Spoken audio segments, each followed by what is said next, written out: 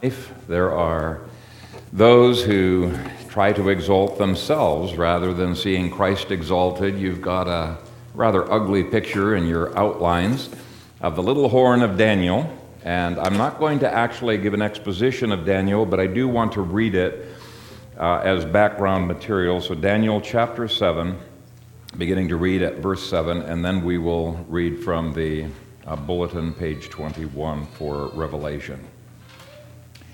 Daniel 7, beginning to read at verse 7. After this I saw in the night visions, and behold, a fourth beast, dreadful and terrible, exceedingly strong. It had huge iron teeth. It was devouring, breaking in pieces, and trampling the residue with its feet. It was different from all the beasts that were before it, and it had 10 horns. I was considering the horns. There was another horn, a little one, coming up among them, before whom 3 of the first horns were plucked out by the roots. And I believe this was Titus who plucked out. It was precisely Titus who fought against and plucked out Galba, Otho, and Vitellius and put his father on the throne. And there in this horn were eyes like the eyes of a man, and a mouth speaking pompous words. I watched till thrones were put in place, and the Ancient of Days was seated. His garment was white as snow, and the hair of his head was like pure wool. His throne was a fiery flame, its wheels a burning fire. A fiery stream issued and came forth from before him. 1,000 thousands ministered to him. 10,000 times 10,000 stood before him. The court was seated, and the books were opened. I watched then because of the sound of the pompous words which the horn was speaking. I watched till the beast was slain, and its body destroyed, and given to the burning flame. As for the rest of the beasts, they had their dominion taken away, yet their lives were prolonged for a season and a time. Now, if you would turn to your bulletins, page 21, Revelation 13, 1 through 10. Actually, I'm just going to begin reading at verse 5. And he was given a mouth speaking great things, that is blasphemy.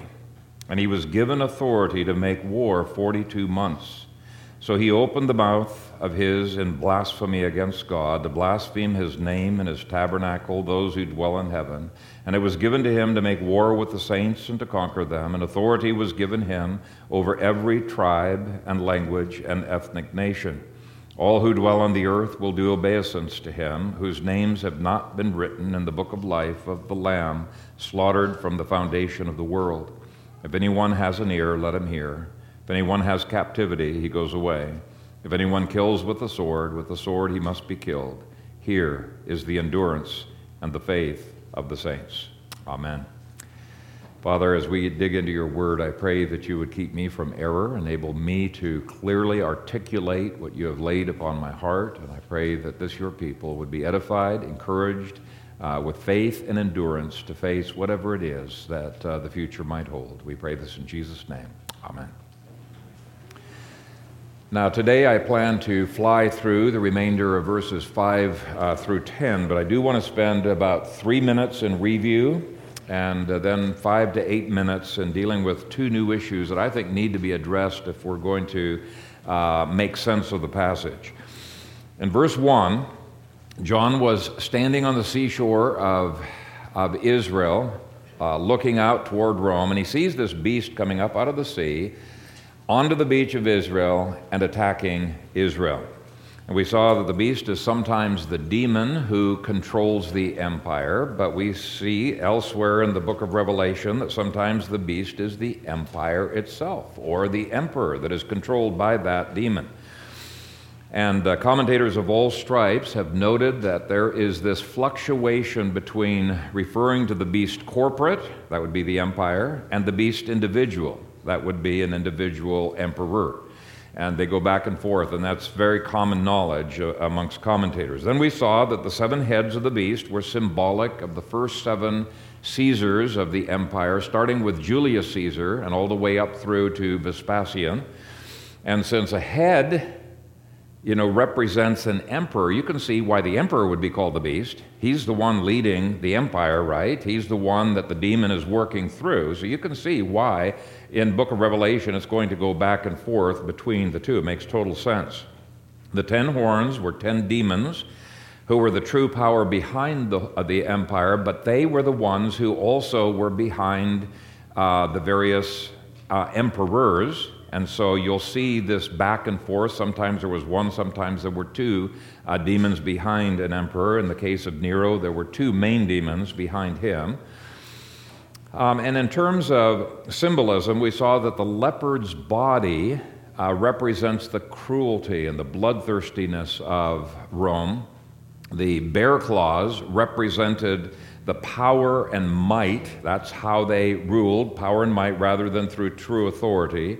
The lion's mouth represents the way that statism tends to devour the productivity of its citizens, and there's that roar, that threat of violence for those who do not to back it up. Verse 3 then predicted the death of the empire with the death of Nero. And so the first part of verse 3, this is an anchor point that's very helpful. First part of verse 3 is June 9 of AD 68. The revival of the beast in the second half of verse 3 is a representation of when Vespasian is able to pull the empire back together again in mid-69, AD 69. Now, based on chapter 17, how did that happen? Well, it happened because God once again released the demon beast out of the abyss, and it came and it possessed Vespasian and then Titus. So demon, emperor, and empire are all revived in mid-69 AD. And Israel, who refused to worship Jesus, but instead said, "We have no Lord but Caesar," or king but Caesar, was forced at the point of the sword to worship Caesar in verse 4. And that's as far as we got last week. But verses 5 through 10 now explain events from mid-AD 69 and on. And there are a couple of things that might be puzzling if you do not read this in light of chapter 17. And I want to spend just a few minutes addressing those puzzles. Now, the first puzzle is that the beast is residing in the city of Rome in verse 2. He's on his throne in verse 2. Where's the throne of Rome? It's in the city of Rome. And yet in verses 3 through 8, the beast seems to be personally present in Israel, fighting against Israel, uttering blasphemies against God and against the temple. And authority seems to be given to the beast while he is in Israel. So, how can that be? How can the beast be both on the throne in Rome and fighting in Israel? Now, Revelation 17, 10 through 11 explains it, that the beast that was and is not is also the eighth, yet he is of the seven, and he is going into perdition. What in the world does that mean? Well, Vespasian and Titus were both declared to be Caesar at the same time. Vespasian is the seventh head, and chapter 17 says he continues to exist as a head, even while the eighth emperor, which is his son Titus, is also ruling. Even while Titus is also ruling. Revelation 17 uses the word also for Titus. Now later we're going to be seeing the demon beast will perform some of the same miracles in Titus that it had performed in Vespasian to consolidate his rule. And we've already seen that the beast apparently wanted to get in on the action of the war against Israel and against the Christians that were there. And so once Vespasian was safely on his throne, he travels to Israel and possessed Titus. And with that possession, Titus started acting very strange, living out some of the things that you see in this chapter and in chapter 17. So today's message is going to answer some conundrums that you will see preterists face in this passage. And there's another puzzle related to dates. I had earlier said that the demon was bound in AD 70. I still believe that. This is based on a straightforward reading of Revelation chapter 17, verse 11. But there is an apparent problem with that in chapter 13, verse 5, which says, "And he was given a mouth speaking great things," that is blasphemy, here comes the problem, "and he was given authority to make war 42 months. So a straightforward reading of this chapter shows that the 42 months happens after verses 3 and 4, right? So chronologically, it has to be referring to the second half, the 42 months that comes after AD 70. But if that's the case, I think you immediately recognize there's a problem with that. If the beast is bound in AD 70, how can he be given authority to be warring for another 42 months in the next following verses? So the straightforward reading of chapter 17 and 19 is that the beast is bound in AD 70. The straightforward reading of this text is he's given, right around 69 or 70, he's given authority to war another 42 months. So how do you reconcile those two? The solution some people have given is to disagree with me and say that the 42 months refers to the first half of the war, the war from 67 to 70, but that completely messes up the chronological flow of verses 1 through 10. Remember we saw last week that verse 3, first half is Nero's death. Second half, Vespasian's bringing the empire back together again in 69. And it's at that precise time that the personalities of both Vespasian and Titus changes, just radically changes. They start prophesying. They start doing amazing miracles, like they heal cripples. And this is documented by different historians, and they heal blind people who have been blind all their lives. How in the world did Vespasian and Titus manage to do that? This is the time that the beast possesses those two. So we saw last week that the 42 months of verse 5 must refer to the second half of the war. It would be easy to just say, okay, he's going backwards and there's no chronological order here, but I don't think that that is a good way out. You can't get out of the conundrum by mixing the order. There is a chronological flow. Now, as I see it, there are 4 reasonable solutions to this apparent problem. And the first is mine. It's the simplest one. What's the rule? Occam's razor? I don't know if that applies in exegesis, but it is simplest. Many have pointed out that the term beast moves fluidly in the book of Revelation between the demon, the emperor, and the empire. Right?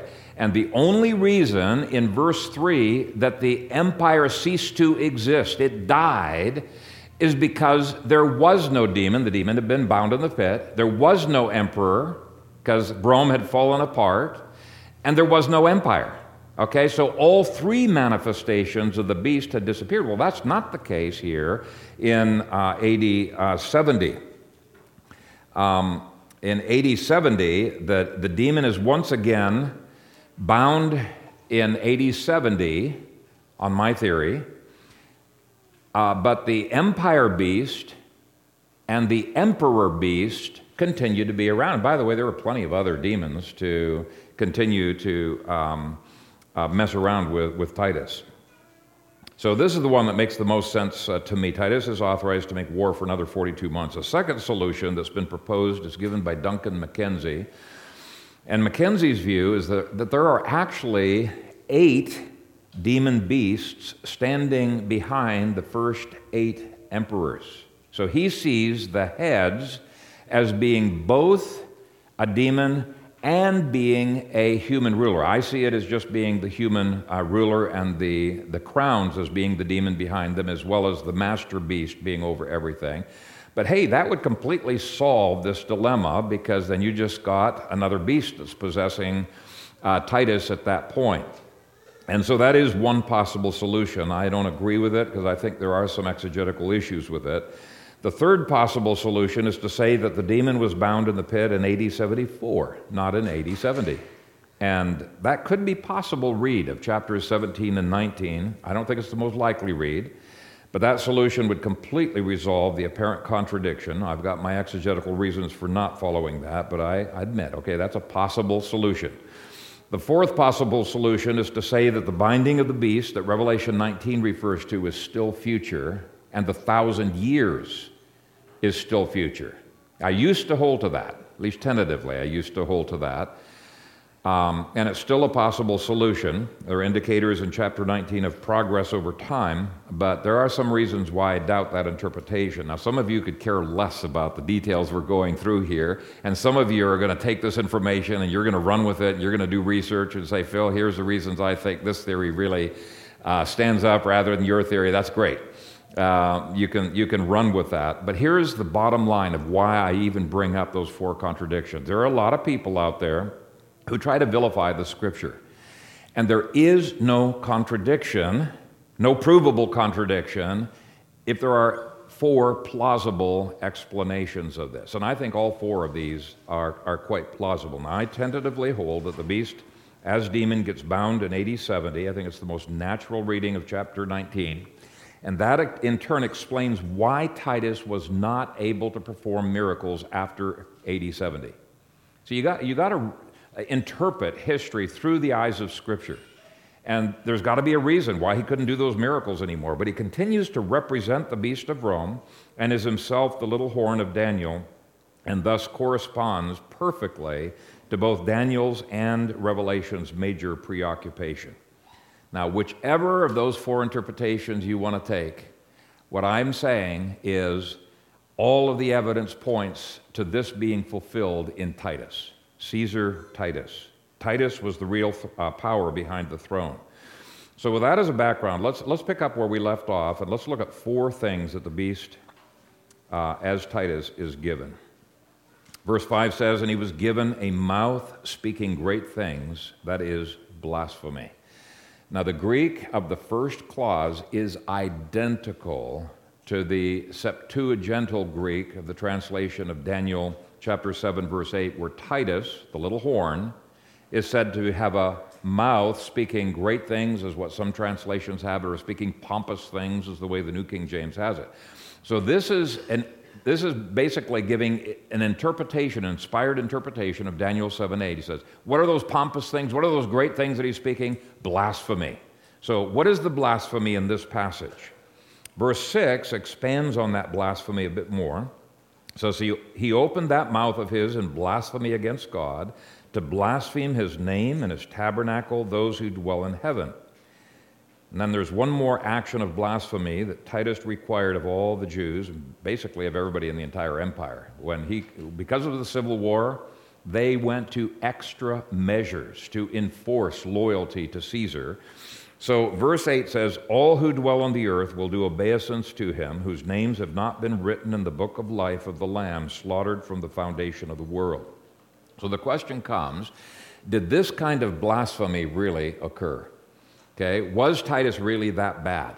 Did he require people to worship him? Some people doubt that, but my research shows that Titus continued the blasphemy of previous emperors, and more to the point, Titus was the only emperor, the only Caesar who was ever directly worshipped in the temple. He was the only emperor who ever blasphemed inside the temple. He was the only Caesar to even be inside that temple, the holy place of that temple.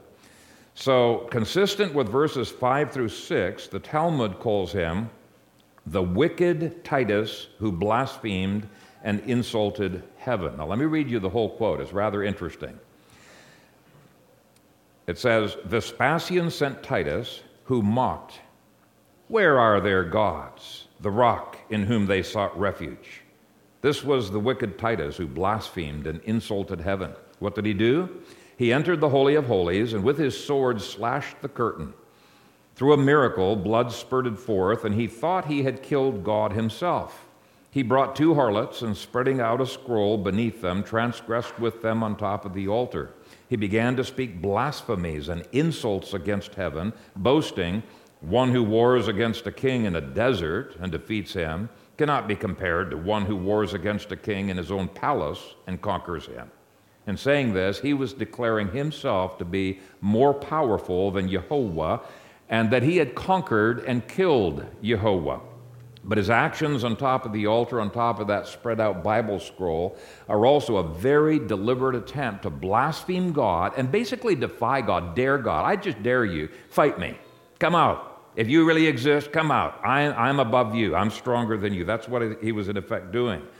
As 2 Thessalonians describes the man of sin, Titus opposed and exalted himself above all that is called God or that is worshipped, so that he sat as God in the temple of God, showing himself that he is God. 2 Thessalonians 2, verse 4.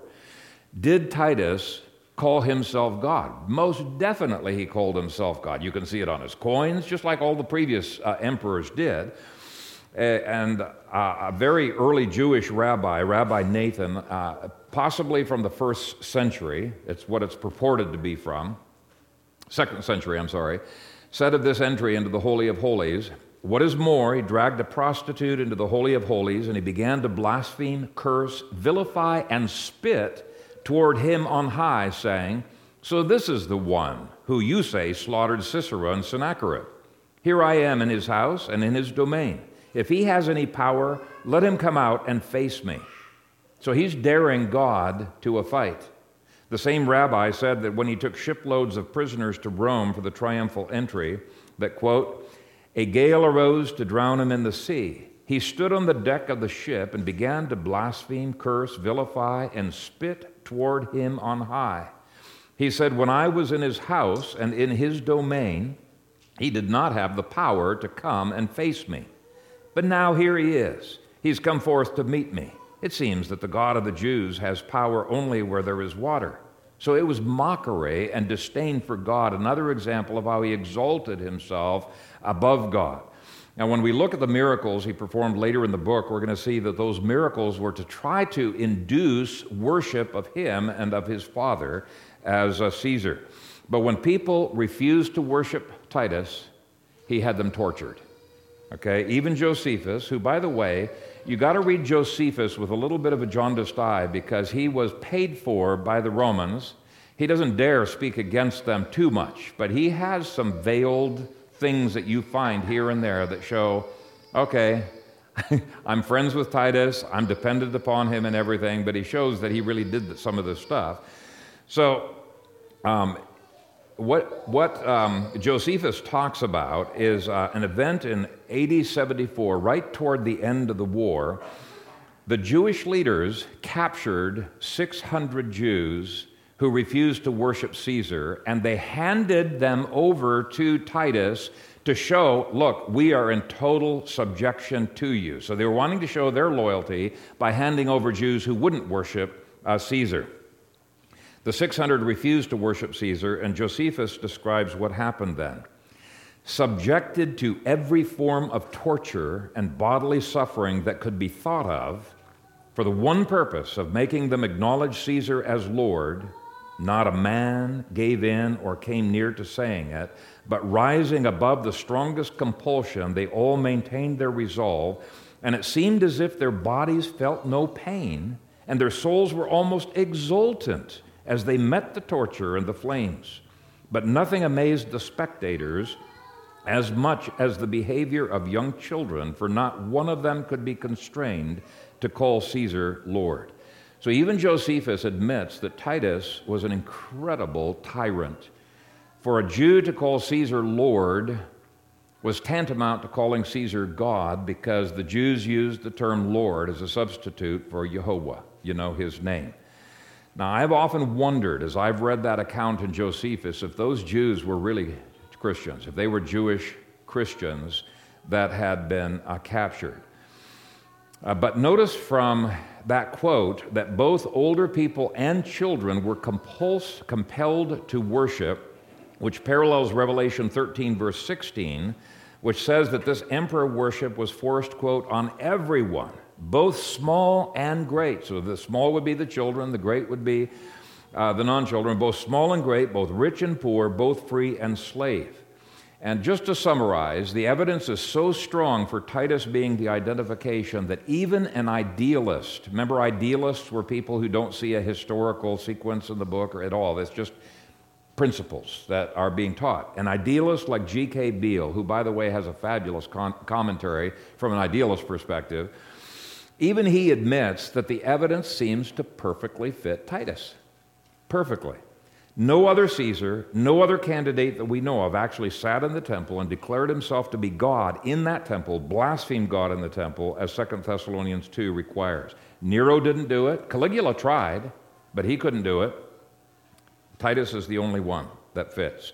The second thing Titus was given was authority to war an additional 42 months. So verse 5, as I've mentioned earlier, is not jumping back to AD 67. This is something new that he is being given. He's given authority after the death of Nero, verse 3a, after the empire has been brought back together under Vespasian and under himself in verse 3b. So it's after it, at the very minimum, it has to be after mid-AD 69. And the whole war lasted from when? From 67 to 74. So I agree with church fathers, early church fathers like Clement of Alexandria, Tertullian, Eusebius, Ambrosiaster, who said that this 7-year war was the 70th week of Daniel. Now I know there's lots of controversy. We've already dealt with the 70 weeks of Daniel. But even if you believe the 70th week of Daniel has to end in AD 33, which is the take some people give, you still have to deal with a 7-year war that's called a week in Daniel 9, verse 27. So either that's an additional week to the 70 weeks, 71, or it is the 70th week of Daniel. But I think until preterists take seriously the fact that the war was 7 years long, and all historians agree it was 7 years long, they're not going to convince a lot of people to buy into their viewpoint.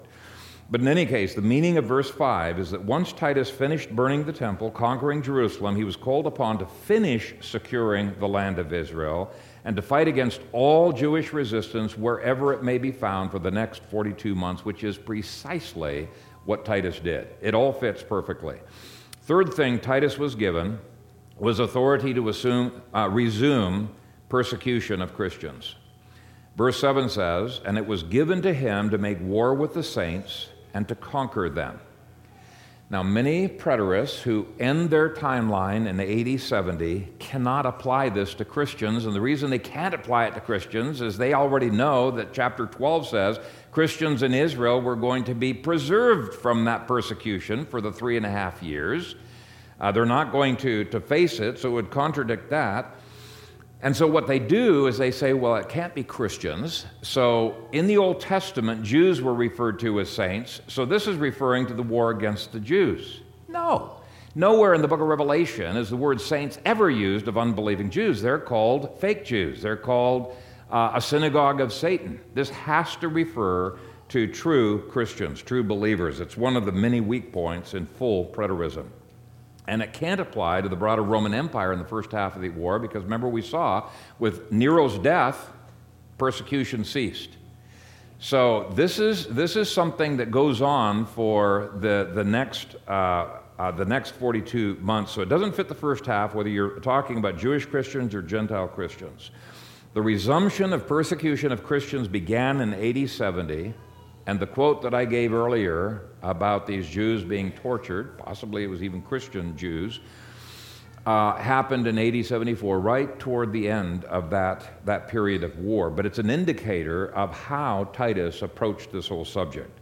There would be periods of persecution off and on again under Titus, his brother Domitian, several other emperors. But after AD 74, never again would that there be a triumph over Christianity. Now, some people object and they claim there's no evidence that Titus ever persecuted Christians.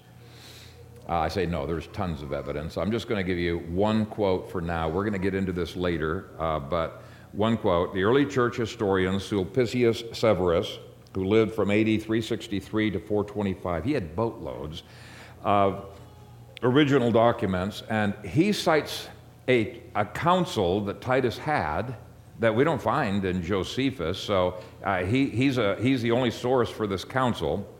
But he cites a council where all of the generals were gathered together, and they're determining, this is a magnificent temple. Do we burn it down? Do we destroy it, or do we not destroy it? Many of the generals were saying, you cannot destroy that because it's going to come back against us. It's going to make us look like we're more brutal than we want to appear. But anyway, Severus says this: others, however, including Titus himself, opposed this view and said that the destruction of the temple was a prime necessity in order to wipe out more completely the religion of the Jews and the Christians. Now, notice this reference. Titus was committed to wiping out the Jews in Jerusalem and the Christians. The quote goes on, "For they urged that these religions, although hostile to each other, nevertheless sprang from the same sources. The Christians had grown out of the Jews, so if the root were destroyed, the stalk would easily perish." So yes, Titus was indeed involved in destroying Christianity, just as committed to that as he was to destroying Jerusalem. And this decision to destroy Christians was made just before the second half of the war, just before that 42-month period. Now, the fourth thing Titus was given was the authority to rule over a restored empire. Verse 7 goes on to say, "An authority was given to him over every tribe and language and ethnic nation." Now, if you've not read much of history, that might be a little bit of a puzzle to you because, wait a minute, Vespasian's the one who's got all authority over the empire, and he rules from 69 AD to 79 AD, and Titus only rules from 79 to 81 as sole emperor. But the more you read of history, the more remarkable the details of Revelation and the details of history dovetailing become. Here was the way things turned out. According to the Roman historians Tacitus and Suetonius, from mid-AD 69 to early 70, both Titus and his father Vespasian were given demonic power to do amazing miracles, as I mentioned, healing cripples, healing the blind. The Roman historian Tacitus records that, quote, "many miracles occurred through Vespasian." Now, we'll look at those miracles another time later in the book, but the Romans considered this grounds to make both Vespasian and Titus gods. Had to be a god if you're a Caesar, right? They're both gods. Both were declared Caesar at the same time. And actually, some historians believe that Titus was the one all the way through who was ruling through his father, Vespasian. And he was the brilliant networker. He was the behind-the-scenes strings puller who controlled key people all throughout the empire. And it was easier for him to push the limits of consolidation with his dad on the throne than with himself on the throne, because depending on how things went, he could put the blame there or he could take the credit for it. But many have pointed to Titus's incredible power. It's one of the reasons why Titus boldly sat on his father's throne when he came back to Rome in AD 71. And Titus had already, by the way, been issuing decrees. We've got copies of his decrees in the name, his own name as Caesar. He's been issuing these decrees as Caesar during the war. According to Suetonius, numerous pagan prophecies declared that Titus was the resurrected Nero. Now, if they're prophesying by demonic power, they're going to know that the beast has left Nero, was in the pit, has come up, and he's now gone into Titus. So it makes perfect sense that they're going to prophesy that he is Nero. Same beast that was in Nero is now in Titus. And that may be the reason. Oh, by the way, in Revelation 17, dated in 69, it talks about the beast being about to come up out of the pit. I can't get into all of these trails, but every little detail of Revelation has to fit together hand in glove. And it may be the reason why the moment Vespasian came to power, get a load of this interesting fact. The moment Vespasian came to power, the head of the huge statue of Nero, the previous emperor, Nero in Olympus, was replaced with the head of Titus, not Vespasian. Okay? Why would you replace the head of the previous emperor with Titus's head? Well, the evidence seems to show that without Titus, Vespasian would have been nothing. He was a puppet emperor. Interestingly, Vespasian was only able to perform miracles in the presence of Titus and together with Titus. I don't recall a single miracle that he performed outside of Titus's presence, and as soon as Titus left Vespasian's presence and went to fight in Israel, the miracles followed with Titus. Vespasian couldn't do anymore. Titus was able to. And it appears that the demon was at work only when Titus was present, and it seems that Titus's miracles immediately dried up once the burning of the temple happened. Remember, we saw that dating of all of the 1335, all of those dates. The moment the temple was burned, that's when the demon was bound, and that's when he stopped being able to do any miracles. There were plenty of other demons to demonize him, but not the beast. Now, historians point out that between AD 71 and 79, when Vespasian died, much of Vespasian's life is a silent mystery. They have no idea why. Well, this explains why. You know, they say it's almost as if Vespasian was doing nothing. What's going on between 71 and 79? Well, while Vespasian fell into sensual self-absorption, Titus had the true power over the empire. So both in name and in reality, Titus was emperor. At least he had the authority over the entire empire from 69 and on. He was the one who was in charge. Or as chapter 17 words it, the seventh head must continue for a short time, namely the time that Titus is fighting. But very quickly, Titus would return, and verse 11 calls him the eighth emperor, who was also of the seven. In other words, the eighth was part of the seven because he's doing the work through the seventh. Does that make sense? Through his dad.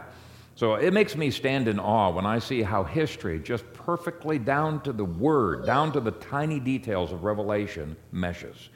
Now, how extensive was Titus's authority? Historian Barbara Levick noted that, quote, Mucianus had secured all the Syrian cities by 15 July of AD 69 and all the provinces of Asia Minor.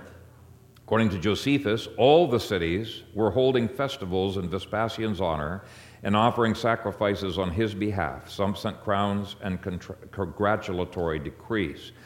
Now, based upon the decrees of Titus as Caesar, it appears that Titus was calling the shots from the get-go, and by the end of the war, all of the former Roman Empire, including Israel, had declared formal allegiance to him and to his father.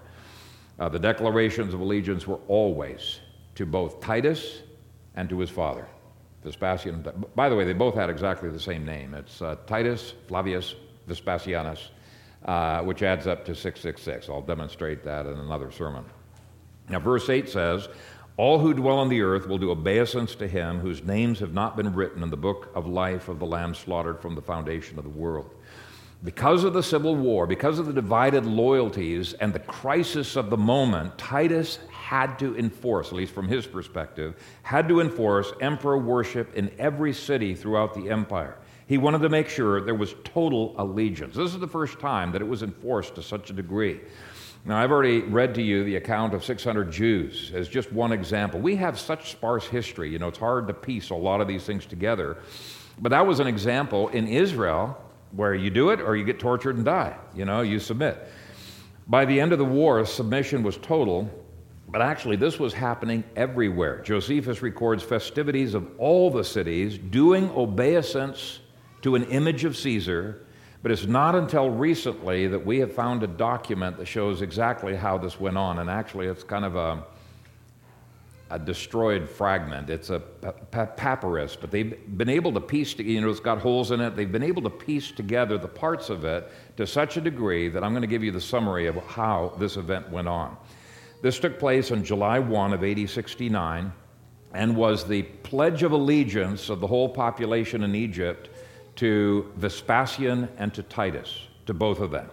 The legions had already taken apparently their pledge of allegiance, but now they're coming in as the enforcers on the population. And so crowd by crowd, these crowds are being herded into the Hippodrome of Alexandria.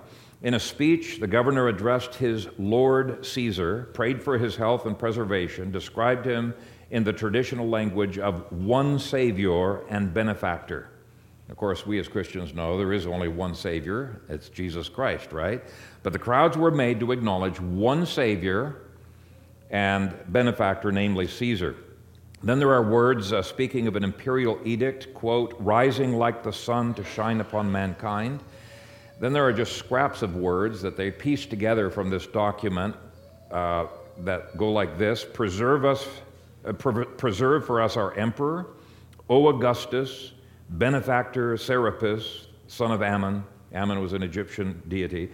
The crowd appears to reply on cue with a thanks to the emperor. And then the governor says, "The divine Caesar prays for your well-being." I mean, you can see the divine Caesar, the whole ceremony is designed to get people to acknowledge he's God, he's your Lord. Are you willing to accept that fact? The crowd then declares, "O Lord Augustus," which means worthy of worship, "O Lord Augustus Vespasianus." Now, you can see why that kind of pressure is going to put you in deep trouble as a Christian. In chapters 2 through 3, we saw that the churches throughout Asia Minor were about to face incredibly fierce pressure. Some of them just for a short time, some of them for longer. But all of the evidence seems to indicate if Christians were not willing to submit to Titus Flavius Vespasianus, that's the name that both of them shared, it could have resulted in persecution or even death. And in AD 69, the legions returned from Israel to put Vespasian on the throne to fight their way through any opposition, but to enforce allegiance in precisely those cities of Asia. That's where persecution definitely happened. In Israel, it guaranteed death to fail to do so. Even slaves would have had to have taken the oath or died. Now, with that as a background, you can understand the need for the solemn warnings of this passage. It would have been so easy for Christians to compromise if they were not prepared in heart.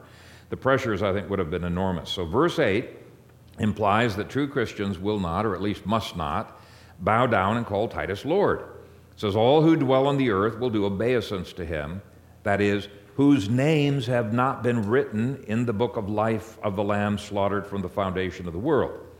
So the implication is, if you've done obeisance to the beast, wow, it's really in doubt whether you are in that book, whether you are the elect. Now, it's no guarantee that you're not part of the elect, but that's the thing that the non-elect would do.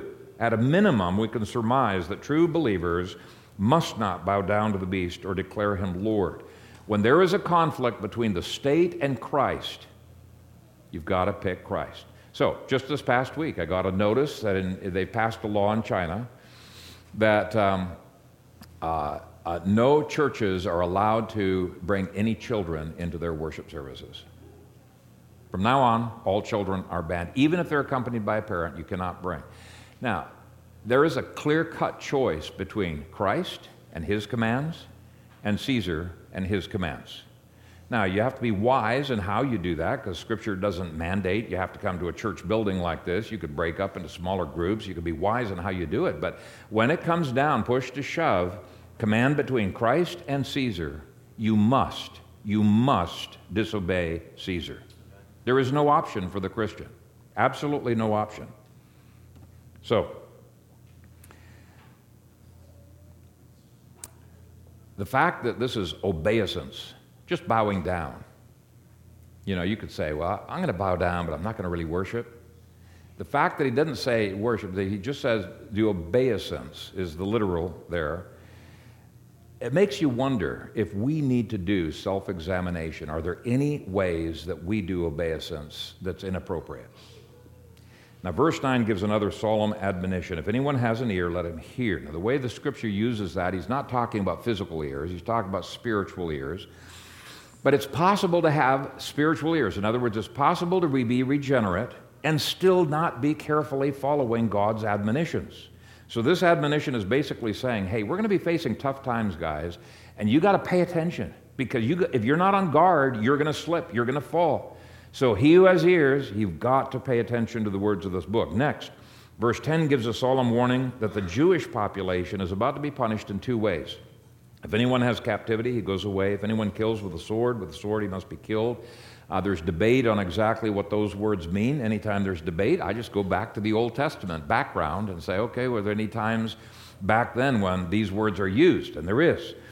And you can find almost identical language in Jeremiah 15 and again in chapter 43. Now I'm going to read Jeremiah 15 beginning at verse 1. Then the Lord said to me, even if Moses and Samuel stood before me, my mind would not be favorable toward this people. Cast them out of my sight. Let them go forth. And it shall be, if they say to you, where should we go? Then you shall tell them, thus says the Lord, such as are for death to death, such as are for the sword to sword, such as are for the famine to the famine, such as are for the captivity to the captivity. For who will have pity on you, O Jerusalem, or who will bemoan you, or who will turn aside to ask you how you are doing? You have forsaken me, says the Lord. You have gone backward. Therefore, I will stretch out my hand against you and destroy you. I am weary of relenting. And Jeremiah 43 says much the same. Says, those appointed to captivity, those appointed to the sword, to death. Now, this is an explicit, this is, for those of you who are this law versus non-law debates, this is explicit support of the lex talionis principle of the Old Testament. Lex talionis means an eye for an eye, tooth for tooth. In other words, it needs to be proportional to the crime that's given. So God's definition of justice has never changed, is what he's saying. His civil definition of justice has never changed. And when civil governments are not willing to follow through on justice, what does God do? He says, I'm going to do it. So Jews it says, if anyone kills with a sword he must be killed. Jews had started the persecution of Christians, and countless Christians have been put to death as a result of that. So God is sorting through the Jews, which ones are innocent, which ones are not, which ones should be worthy of punishment of captivity, which ones should be worthy of the captivity, the punishment of death. So it's a solemn warning. God is not mocked. Whatever a man sows, that he will also reap. And then the last solemn warning was, here is the endurance and the faith of the saints. Dennis Johnson says the here is formula in Revelation identifies the response that is called for by the truth that precedes it. As if John were saying, what is needed in this situation is ... Okay? So this book has given wonderful promises to the church, and it's going to continue to give wonderful promises to the church, but when tough times come, it's going to take faith to believe those promises and to carry through on those promises. And since promises don't automatically happen, just as Joshua didn't automatically get the land put into his lap, he had to take it. It took endurance. The same is true of us. We need endurance added to faith. And the application is that if we want to see God's promises fulfilled in our own generation, we must have faith that does not waver based on what we see in the newspapers around us. And secondly, we must have endurance to keep pressing the claims of King Jesus in our culture. Without faith and endurance, then we're disqualified as a church. That's what happened to the church in the wilderness. They were wandering for 40 years because they didn't have the faith and the endurance to take possession of Canaan. They wandered for 40 years. But let me conclude by saying that though lack of faith and endurance can make us lose out on earth, our eternal security rests not in what we do. Praise God, it does not rest in what we do. It doesn't even rest in our endurance or our faith. Okay? It rests in God's decrees before the foundation of the world. Verse 8 hints at that when it speaks of those whose names have not been written in the book of life of the Lamb slaughtered from the foundation of the world. They, and only they, will perish, the ones whose names have not been so written. But if you are one of those for whom Christ died, if you are one of those who is written in the book, then no one can pluck you out of the Father's hand. You will be saved for all of eternity. Jesus affirmed, you're in that book, you're in his hand, no one can pluck you out of his hand, not even Titus. So rejoice that even though times might get tough, our security rests in something far stronger than our faith. It rests in God's eternal decrees. Predestination should actually be a doctrine that is an incredible comfort to God's saints. If God has promised salvation to his elect, he is the God who cannot lie. He cannot go back on his promise. So Romans 8 guarantees that all whom he predestined will be justified. All whom he predestined will be glorified. Not a one will be lost. All will make it to heaven. Okay, so there's no loss of salvation that goes on. Philippians 1:6 says, being confident of this very thing, that he who has begun a good work in you will complete it until the day of Jesus Christ. Now, here's the question comes up. Yeah, but what if I deny him under torture? What if I deny him, under the pressures? Well, we've got a test case of that, don't we? And his name was Peter. And Jesus said, you will deny me. So he's not saying, oh, you're a believer, you can't deny me. He says, no, you will deny me. And Peter said, no, I'm not going to do it. No, you will deny me, but I'm going to pray for you, and when you're restored, strengthen the brethren. We need to strengthen and encourage each other. That's what the body is about.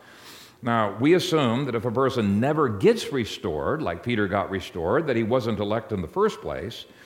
But Paul words it this way in 2 Timothy 2, verse 13. If we are faithless, he remains faithful. He cannot deny himself. So even though a Titus may kill your body, he cannot kill your soul. Your salvation is secure from eternity past, when the book was written, to eternity future. Hallelujah. Praise God. Let's pray.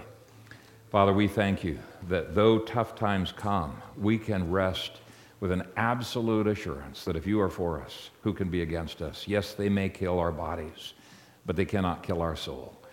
That nothing in life, not famine, not persecution, nothing in life can separate us from your love, which is in Christ Jesus.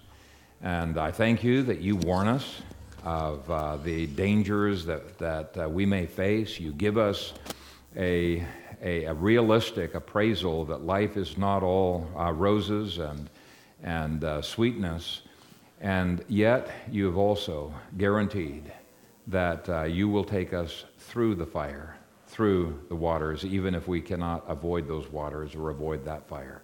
So be with us, your people, and help us to remain steadfast and faithful and to never deny your name. And we pray this in Jesus' name. Amen.